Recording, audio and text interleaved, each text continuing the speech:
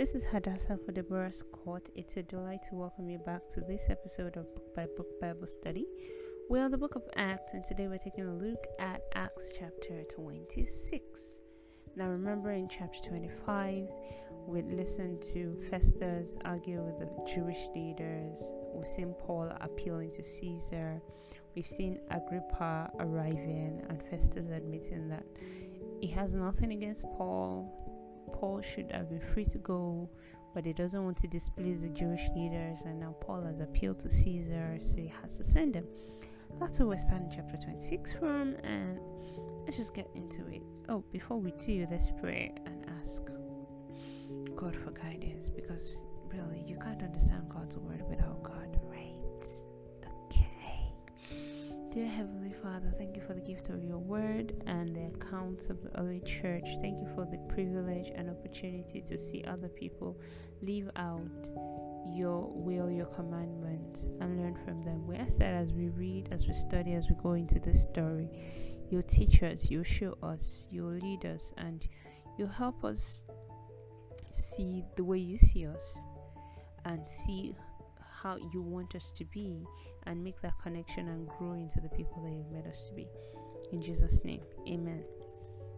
Acts 26 from verse 1. Then Agrippa said to Paul, "You may speak in your defense." So Paul, gesturing with his hand, started his defense.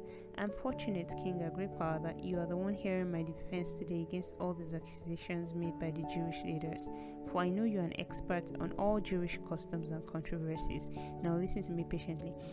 And as I read this, my heart is breaking all over again. I'm sorry, yes, I know I'm sort of dramatic and emotional with this particular story, but you're saying that there was a person in leadership and authority who was an expert on Jewish customs that Festus could have called, that Felix could have called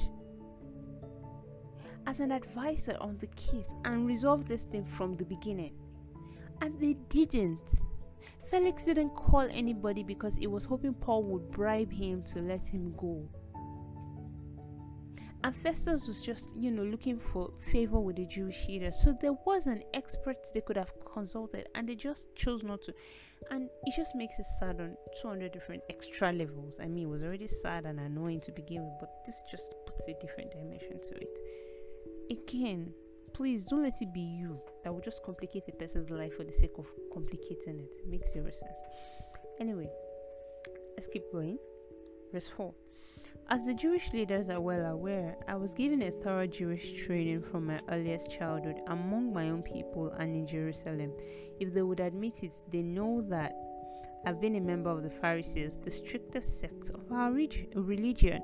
Now I am on trial because of my hope in the fulfillment of God's promise made to our ancestors. In fact, that is why the 12 tribes of Israel zealously worship God night and day, and they share the same hope that I have. Yet, Your Majesty, they accuse me for having this hope. Why does it seem incredible to any of you that God can raise the dead? I used to believe that I ought to do everything I could to oppose the very name of Jesus the Nazarene. Indeed, I did just that in Jerusalem. Authorized by the leading priest, I caused many believers there to be sent to prison, and I cast my vote against them when they were condemned to death. Many times I had them punished in the synagogues to get them to curse Jesus. I was so violently opposed to them that I even chased them down in foreign cities. One day, I was on such a mission to Damascus, armed with the authority and commission of the leading priest. About noon, Your Majesty, I was on the road.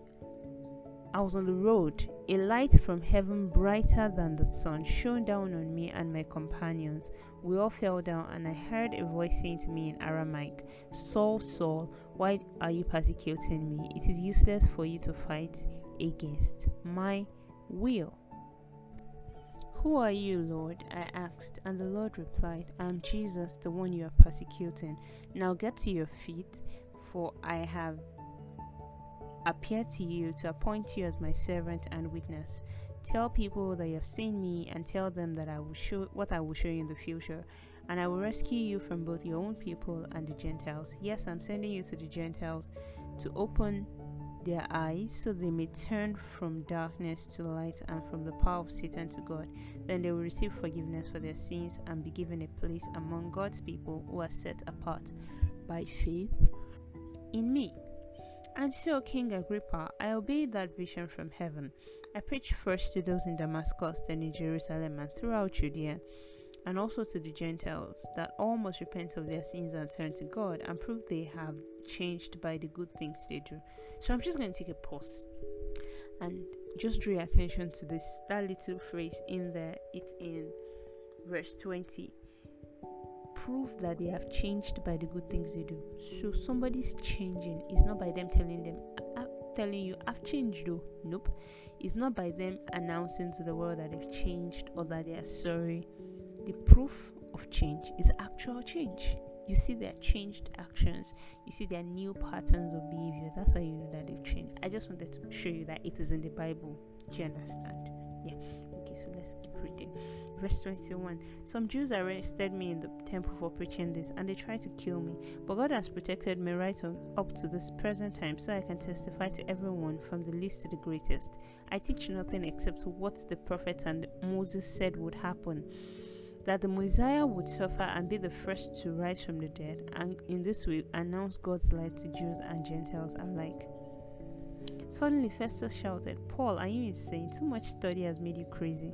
But Paul replied, I'm not insane, most excellent Festus. What I am saying is the sober truth, and King Agrippa knows about these things. I speak boldly, for I am sure that these events are all familiar to him, for they were not done in a corner. King Agrippa, do you believe the prophets? I know you do. Agrippa interrupted him. Do you think you can persuade me to become a Christian so quickly? Paul replied, whether quickly or not, I pray to God that both you and everyone in here, in this audience, might become the same as I am, except for this change.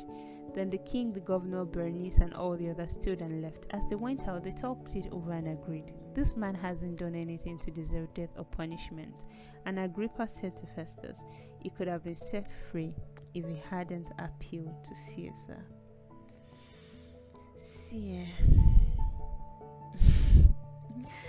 Everything I want to say, I've said it at some point. So let's just add this little.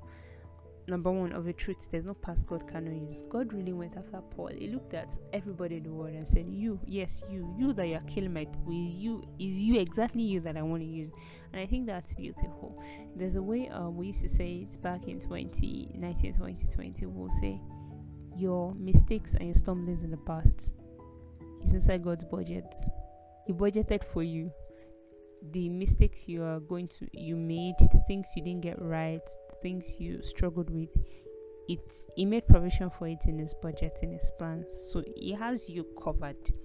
That past, it becomes a story you're going to use. So if you are in that position, if you're listening to this and you're in that position where you're thinking, oh, God can't use me because I used to be this or that, or I used to do X or Y, let this be your free announcement that it's not bothered.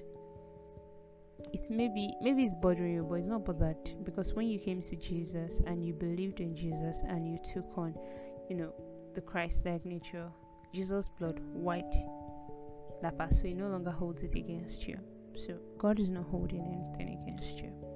Just saying, in case you needed a reminder, right?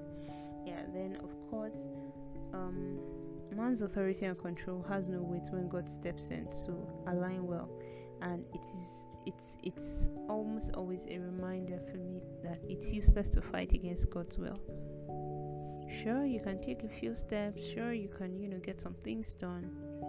But if you're someone who has committed to walk with God, there will always be the sense of things not being quite right unless you're in the center of God's will. And I say this very carefully because I'm conscious of how man has free will.